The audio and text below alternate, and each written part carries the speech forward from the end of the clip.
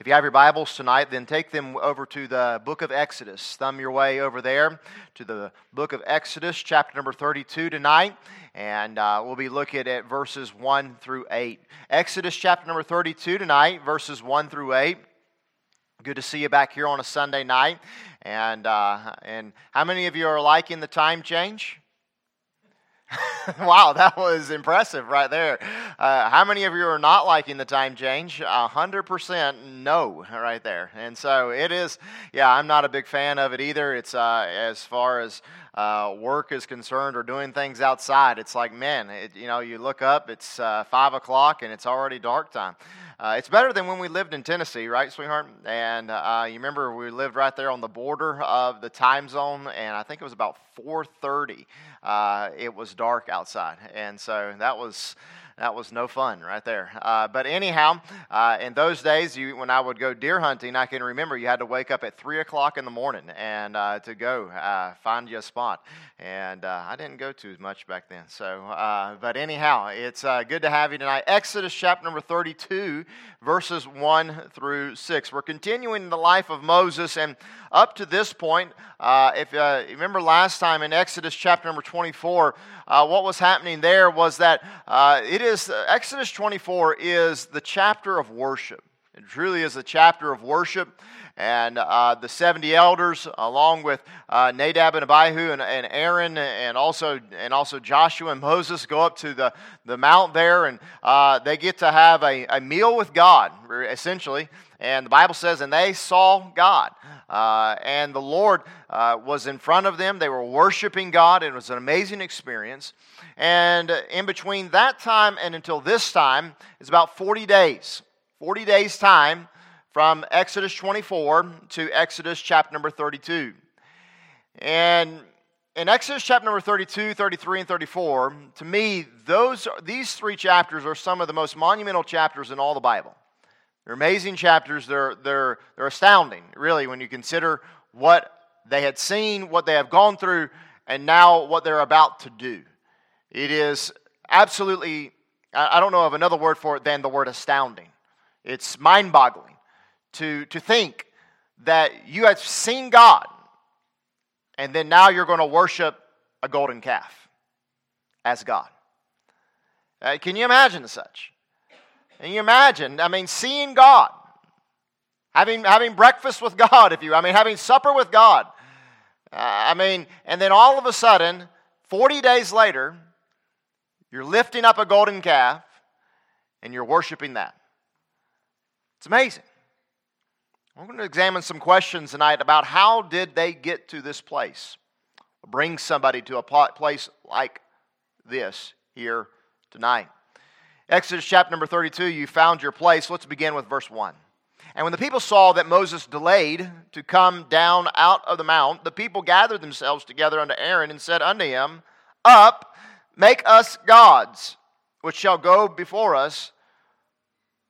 For as for this man Moses, the man that brought us up out of Egypt, we wot not what is become of him. And Aaron said unto them, Break off the golden earrings which are in the ears of your wives, of your sons, and of your daughters, and bring them unto me. And all the people brake off the golden earrings which were in their ears, and brought them unto Aaron.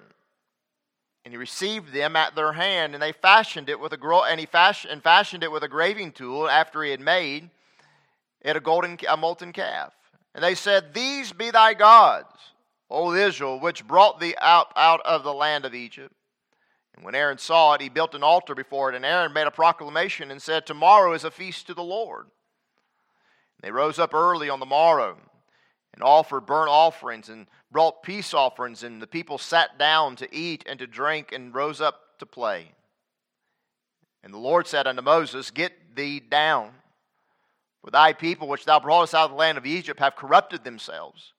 They have turned aside quickly out of the way which I commanded them. They have made them a molten calf, and have worshipped it, and sacrificed thereunto, and said, These be thy gods, O Israel, which have brought thee up out of the land of Egypt.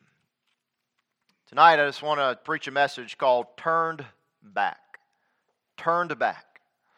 And I want to encourage us tonight, this one simple thing: let us not turn our backs on God. Let us not turn our backs on the Lord.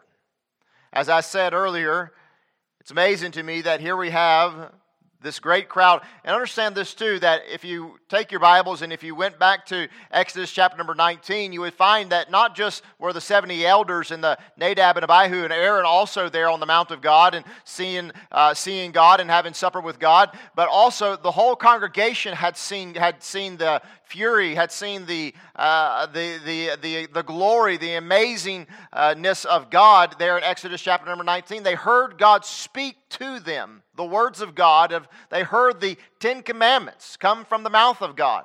And they had heard this. The whole congregation had. They had seen these things. But not only that, but what else had they seen? Let's remind ourselves what they had seen. They had seen the 10 plagues, had they not? In the land of Egypt. They had seen the crossing of the Red Sea. They had seen the bitter water turn sweet. They had seen quails fall from heaven. They had been seeing the manna fall every single day. And in every single day also, let me remind you of this too, that a cloud went before them in the day and a pillar of fire by night. They were seeing this consistently, constantly. They were receiving instruction from God, and yet they still turned their back on God.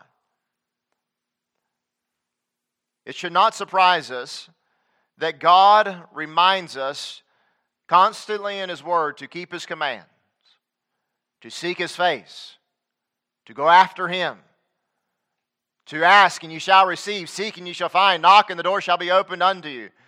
It should not surprise us. It should not offend us if we hear preaching on this, or if we read it in our Bibles, or if we read it in a daily devotion, or if we hear it on the radio or on the internet from some preacher saying, don't turn back on God. Stay following God. Keep on keeping on. When I was there, in fact, I wanted to say this before I continue, is I was in Lancaster this past week, and Alex says hello. And I got to see Alex, and we just was over there trying to recruit some maybe a young man or two, at least one young man, maybe come over here and help us this next summer. And so maybe that will happen. You pray about that. Lord will give us the right person for that. We'd really appreciate that. But nonetheless, got to see Alex. But, you know, the man that was preaching and almost preached his sermon. It was a great sermon. It was about Jericho. And it was about the fact that the people of God were to march around Jericho one time for 6 days, every single day. And then on the seventh day, they were to march around. Bible trivia question, how many times were they supposed to march around?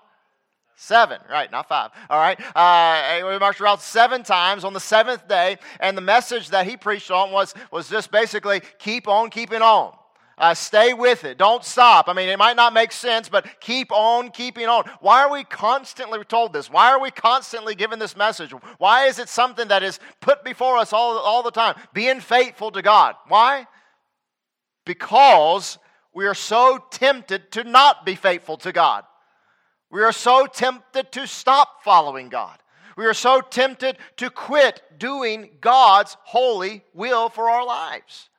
And God knows this. God understands this. God sees this in us. He remembers us that we are just dust, it says in another place. God's Word is constantly reminding us. Even this story that is set before us is rehashed again for us in the book of 1 Corinthians. Turn your Bibles over to the book of 1 Corinthians.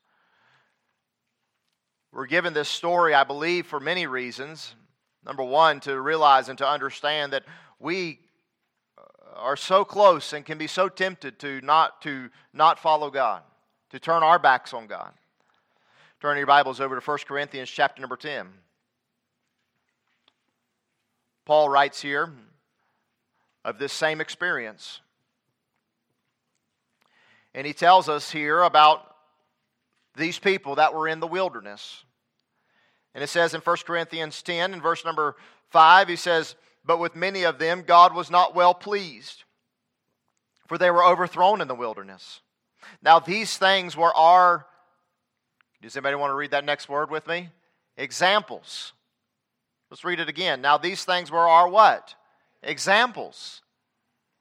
To the intent we should not lust after evil things as they also lusted, neither be ye idolaters as were some of them, as it is written, the people sat down to eat and drink and to rose up to play. You see, that's the same exact quote that comes from our Bibles here in Exodus chapter number 32. They were idolaters. They had fallen off into idolaters. And may I remind you, again, what I reminded you of this morning. Look at 1 Corinthians chapter 10 and verse number 1. Moreover, what? Brethren. Who are the brethren? The people of God. Do you realize that as a child of God that you could slip back into idolatry? You could. You could slip off into fornication. You could slip off into tempting Christ. You could slip off into murmuring against God. We could all fall off into a myriad of different types of sins. And the point being here is this, is that we need to be reminded of the Old Testament and the Old Testament stories that exist here so that we don't follow in the same vein, the same roadmap that they did. I don't like the roadmap of the children of Israel. How many of you like wandering around in a wilderness for 40 years, going around in circles? Anybody like that roadmap? Say, no, I've got a husband that does that. I mean, just drives around in circles and circles. And I'm always saying, hey, pull over, find directions. You know what I mean? I've had enough of that. I don't want that. I don't want to run around in circles. So what do? You go back to your Old Testament. You find the stories that are there. And then you apply them to New Testament principles and thoughts and theology, and you say, you know what? I don't want to live like that. I don't want to do that. I do want to do that. I do want to live like that. I want to pray like that. I don't want to think like that. I want to do that. That's what we do. That's what this is for. They're not just a collection of stories for bedtime or Sunday school. They're there to be an application so that we can understand how we should live our lives. So where did they turn their back? How did it all happen?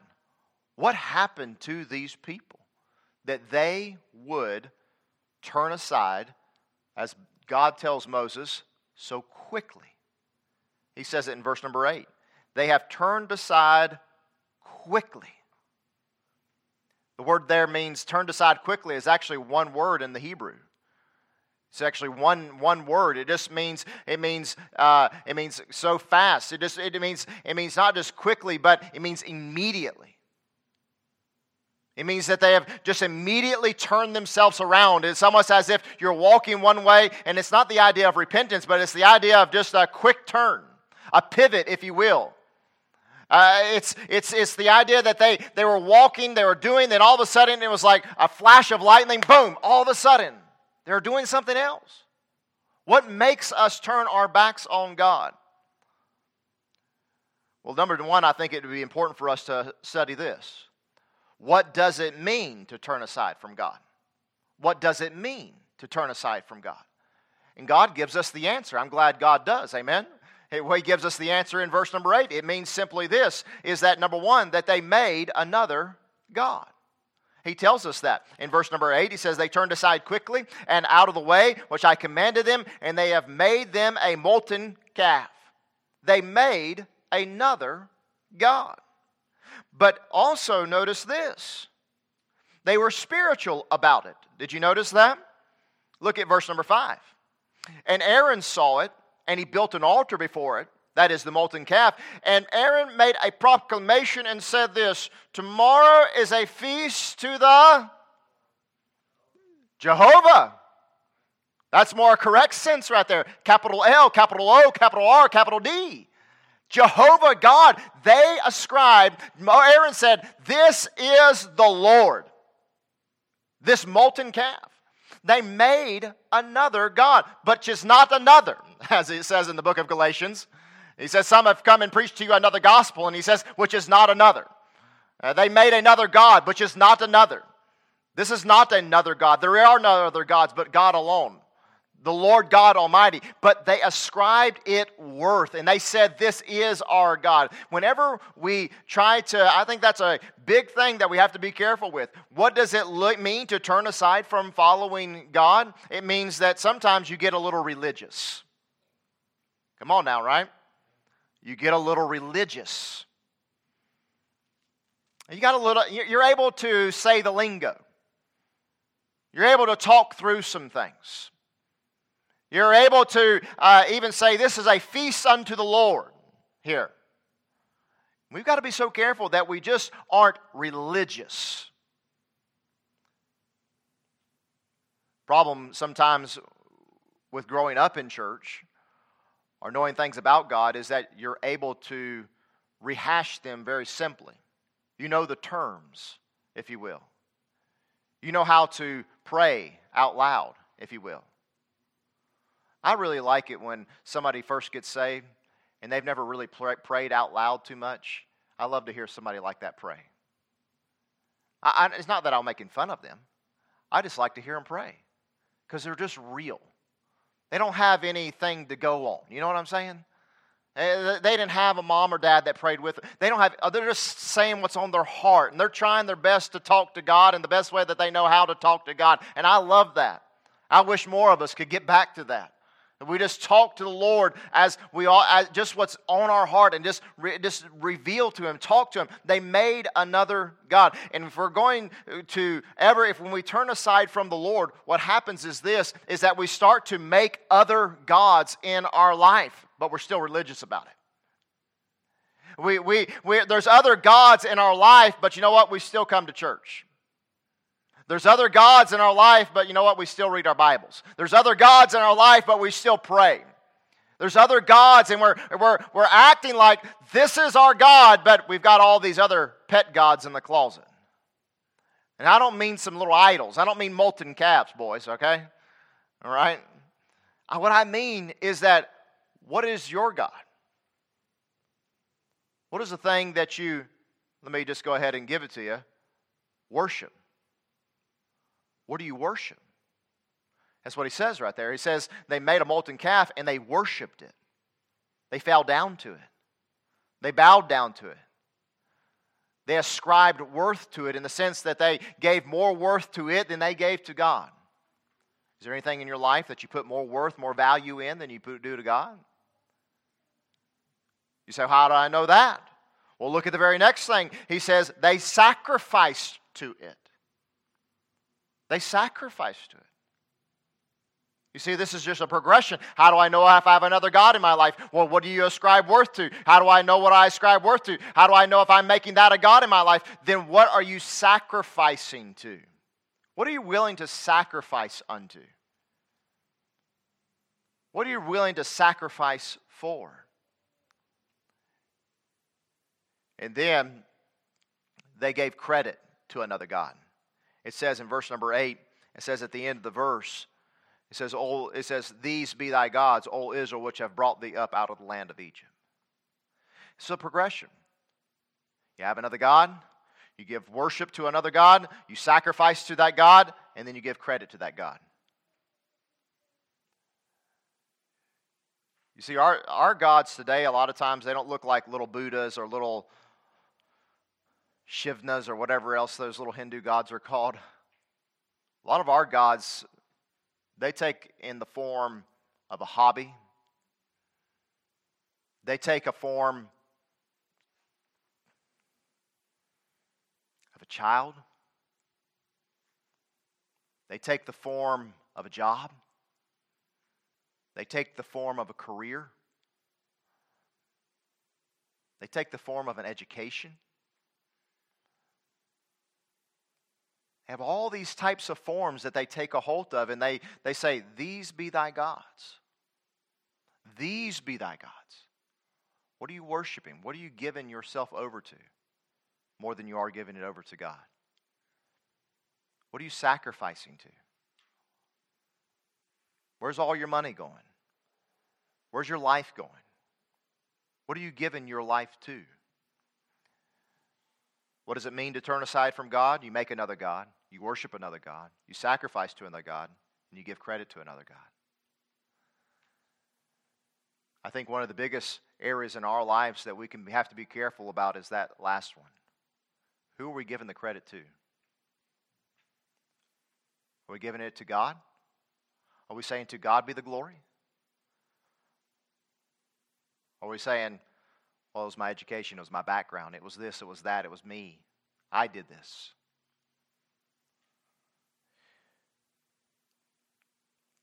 One of the reasons that I do despise politics is because I cannot stand, my wife and I think we are almost in agreement on this. I have a little bit more tolerance than she does. But I cannot stand the debate times. Because you know what I see in a debate? I see little idols standing up there. Well, I did this in my governorship. And I did this while I was the House chairman. Well, I did this while I was a senator. And I did this, and I did that, and I did... You know what I'm seeing up there? Little idols. Just giving credit to me, giving credit to me, giving credit to me. And we need to be careful that, yes, we can have a form of an idol in this and in that, but make sure that you're not self-idolizing you and setting yourself up. That's the biggest idol, I think, in our world today. Well, how does it happen, Pastor? I mean, they didn't just all of a sudden just make another god. I mean, they didn't do it for no reason. I know they didn't. The Bible is is a commentary for its own self because it says in verse number 1 why they did it. It says it plainly. And the Lord said unto Moses, that's chapter 33, chapter 32. And when the people saw that Moses delayed to come down out of the mountain, the people gathered themselves unto Aaron and said unto them, Up, make us gods. For we don't know what's happened to this Moses man. Where has he gone to? How does it happen? I'll tell you how it happens. Number 1, you become impatient, discouraged, and disappointed in life. You know why we set up other gods? You know why we turn our backs on God? Is because we become impatient with God. God, I've been praying for you to do this for 10 years and you haven't done it. I can't do this anymore. God, you promised me that you would never do this, ... and you fill in the blank. I'm disappointed in you. Literally, the word delayed can have multiple meanings. It can mean to delay time, but it can also mean the fact that you are disappointed and discouraged. One of the biggest reasons why people quit church and quit on God, disappointment and discouragement. And they can't get over those two things.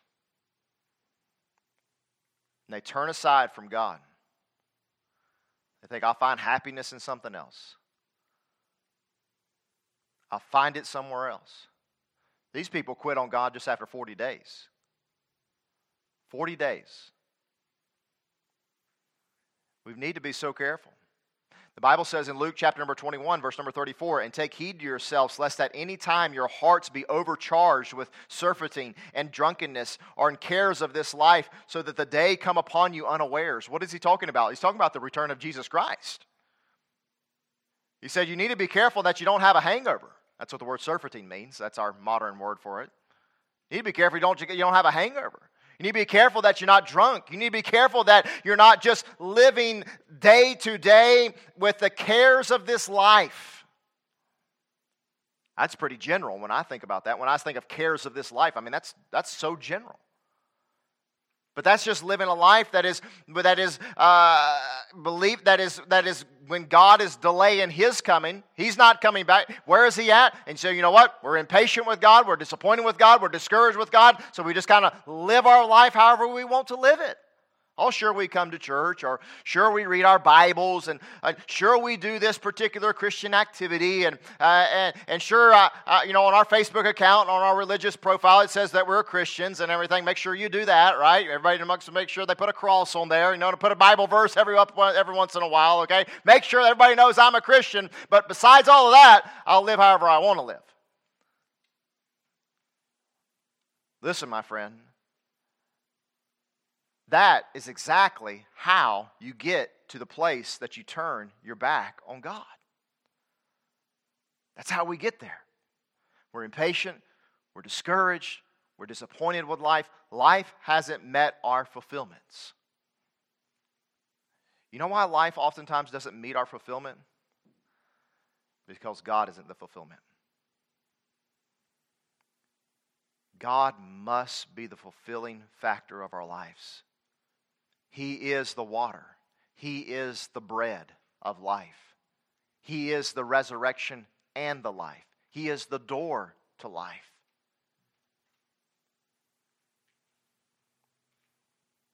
But then it goes more. It says here, that says in verse number 1, they became impatient. They became disappointed and discouraged. But look what also. They said to Aaron, they said, "Up, make us gods which shall go before us." They became unfaithful. This is a progression. Again, we start to look for answers in other places. We look to our family. We look to our friends. We look to our jobs. Life is disappointing. Life is discouraging. I'm kind of impatient, so what do? I call mom, right? I call my friend. I talk to a coworker at work who seems to have it all together, but she's not a Christian. He's not a believer in Christ, but man, it seems like his life is going all right, and I'll call them maybe. We become unfaithful to God. It's a progression. It moves. There was a king in 1 Kings chapter 12 and verse number 18. His name was Rehoboam. And Rehoboam, the Bible says that he went to two different people for counsel. He went to the old man. He went to the young men, his friends. The Bible says that he forsook the counsel of the old men, which they had given him, and consulted with the young men that were grown up with him, which stood before him. Hey, can I just pause for a moment of interjection to some of our young folks in here? Listen to me real quick. Is that you'll be tempted to turn aside from God, and you'll be tempted to say, I don't really need my mom or dad. I don't need to listen to them. I don't need to listen to my pastor. I don't need to listen to the older people in my life that have tried to give me some counsel and wisdom. You'll be tempted to listen to your friends. And you'll all of a sudden think your friends are like the best thing since sliced bread. I don't know why sliced bread is always the best thing, but it had to be a good thing. You know what I mean? When you had a loaf of bread and then all of a sudden you don't go there, okay. But think about it though. How many of us have fallen into that trap as teenagers? We fell into that trap. We thought our parents were historic, or I should say prehistoric, or whatever it was. We thought they were old fogies and they didn't know anything, and all those kinds of things. And some of you that are younger, maybe 8 or 9, you're thinking, I don't know about that about my parents. I think they're pretty cool. But there's this weird age gap that happens all of a sudden. You don't think your parents are cool anymore. You don't think they know anything anymore. You don't think they are smart anymore. But here's the deal: your parents are smart. They do know some things, and they've been through some things. All right, and your teenage friend is just as dumb as you are, okay? That's just the point about it. They're not as smart as you are. But your parents know some things. And Rehoboam lost his whole entire kingdom because he listened to some lame-brained friends of his. A kingdom, all right? If a man can lose a kingdom over listening to some ungodly friends, what can you lose? You can lose your purity. You can lose your freedom.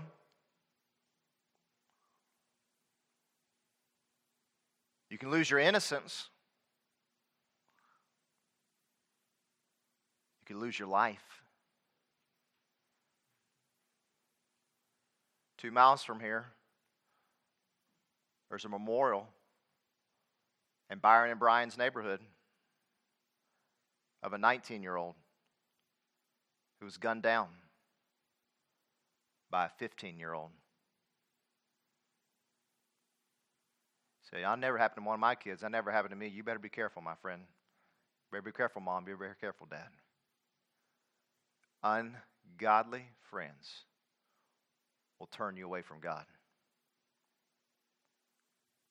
quicker than you can think. I had a friend in middle school, ungodly, got me in some of the most trouble I've ever gotten to. I was telling Caleb the story this afternoon. My mom said, "You'll not be friends with that boy anymore." That's not fair. I don't care. I don't care what's fair. I'm your mom. You will not be friends with that young man anymore. Unfaithful. And then unthoughtful. How did it happen? How did they go from seeing God, worshiping God? How did they turn back on God? They were impatient, they were unfaithful, and they were unthoughtful. When we don't remember the past blessings and the help that God has given to us, then we become forgetful and not just unthoughtful, but where the word unthoughtful comes from is the word thankful. We become unthankful. And we forget God's past blessings. And we don't realize that God has blessed our lives in the past, and we forget about it. That's how it happens. It's a simple construct. It's not that difficult to really understand. You think, man, this has got to be some wild thing that happens to somebody that all of a sudden they turn their back on God. No, you can just become impatient, unfaithful, and unthankful. That's it. And turn around on God. Finally, what does it look like? Well, I'll just say this. It looks hideous. It looks terrible. But you don't know it. When you finally turn your back on God, it looks horrible. It looks hideous. It looks like a train wreck. But you still think you're driving a Mercedes C-Class down the Autobahn. You think life is just as smooth as silk, while everybody else around you is going, what's going on? I thought they loved God. I thought they served God. I thought, you see, first of all, they were willing to give up their gold. They had those gold earrings in their children and their wives, and they said, hey, the first thing Aaron asked for, he says, give me all your gold in your ears. And he says, okay, here it is.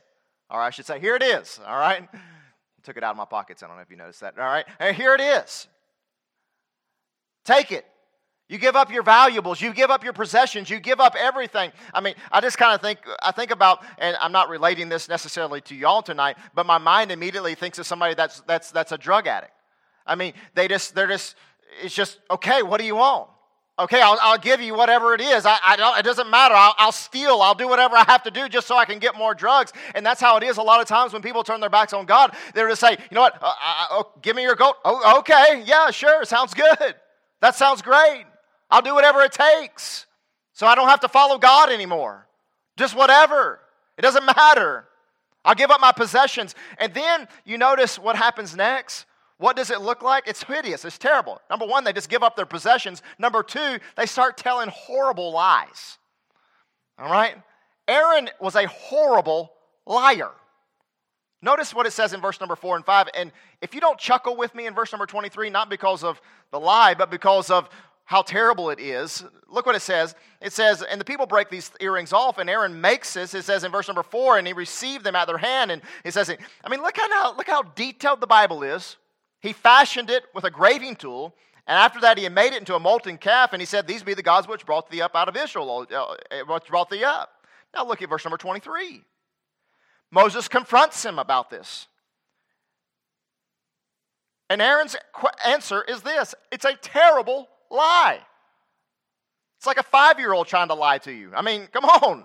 For they said unto me, make us gods, which shall go before us. For as for this Moses, this man, brought us up out of the land of Egypt. We want not what was become of him. And I said unto them, whosoever hath any gold, let him break it off. So they gave it to me. Then I cast it into the fire, and there came out this calf. I mean, seriously, there is a bit of a chuckle there. I know it's a lie. I know it's a sin, but still it's a chuckle in a sense because it's like, that is so stinking ridiculous. You took gold, you put it in the fire, and then all of a sudden, out jumps a molten calf, you know? That's not what happened. The Bible says exactly what happened. But you know what? People that turn their back on God, you know what? They're horrible liars.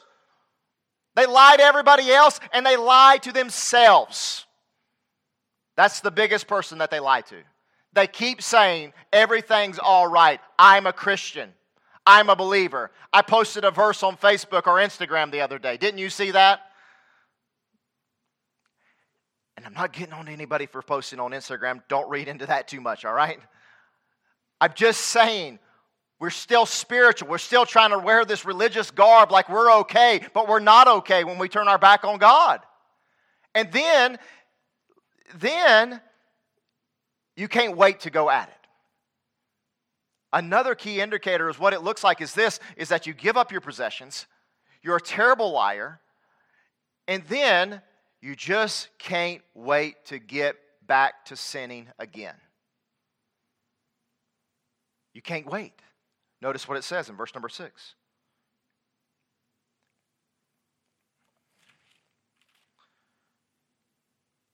He says in verse number 5 at the end, tomorrow is a feast to the Lord. And notice what it says. And they rose up early on the morrow. I mean, they were ready to get with this thing. I mean, they were ready to party. That's what it says. They rose up to play.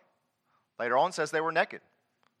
I mean, they were ready to party. I mean, they were ready to get with it. They were ready to start the worshiping service, if you will. They were ready to go at it.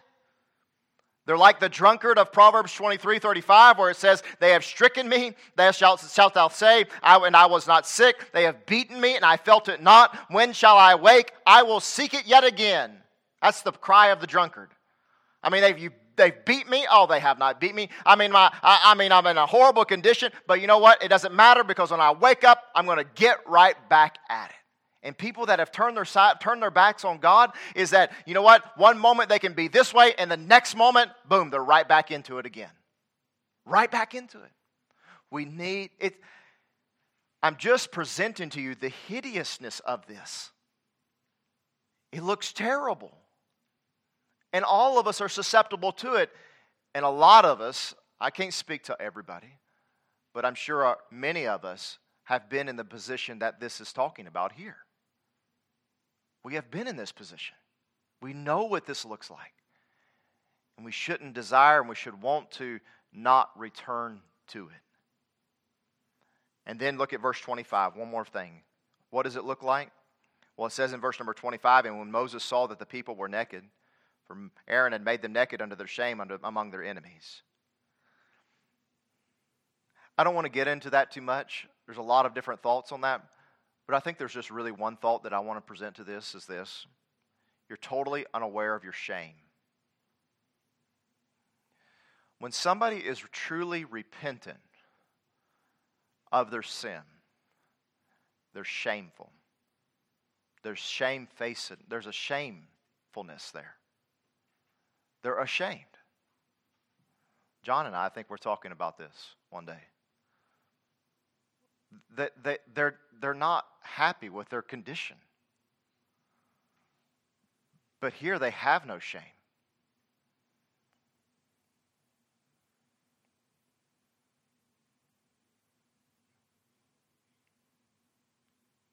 Y'all have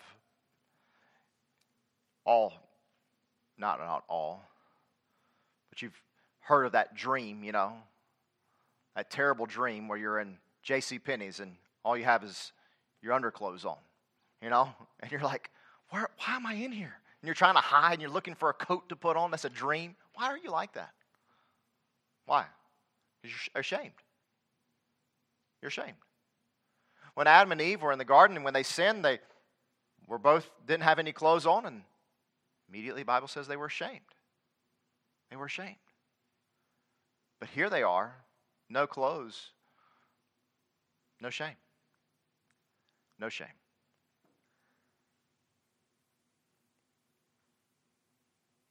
And people that have turned their backs on God just don't really realize how shameful they've become. You can't see yourself for what's happened to you. And when others try to convince you that you are wrong, they push back and they say, what? You're just being judgmental. You're just being judgmental. No, you're just standing here without clothes on and we want to put a coat on you, okay? That's all. This is the process. It's not pretty. And that's why I want us all to see this so that we don't go there. Because we don't need to go there. I'm not under the belief that every single Israelite did go there. I'm under the belief that were many that did not participate in this activity. I believe the Levites did not participate in this. I believe I would have some good reasons why Caleb didn't participate in such things. But nonetheless, none of that matters. What matters is this, is that I am sure that not everybody did, because I know Joshua and Moses did not. And the point being is this, is that you don't have to follow the world. You can be a standout for God. And when you are, the Bible says, but in James 1:25, whoso looketh into the perfect law of liberty and continueth there, he being not a forgetful hearer, but a doer of the work, this man shall be blessed in his deed. But when you're turning your back on God, you're burdened. You're burdened. The question I have to close with tonight is this: do you want to be blessed, or do you want to be burdened? Which one? You want to be blessed, or do you want to be burdened? Then let us keep going on towards God. Don't let that disappointment, that impatience, that discouragement turn you around. And if you have turned, maybe you haven't gone all lock, stock, and barrel like these Israelites and fallen down before a molten calf and are worshiping it without any clothes on, okay? But you've noticed that you've taken a couple of steps back away from God.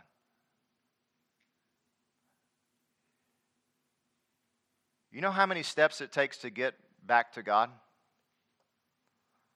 One.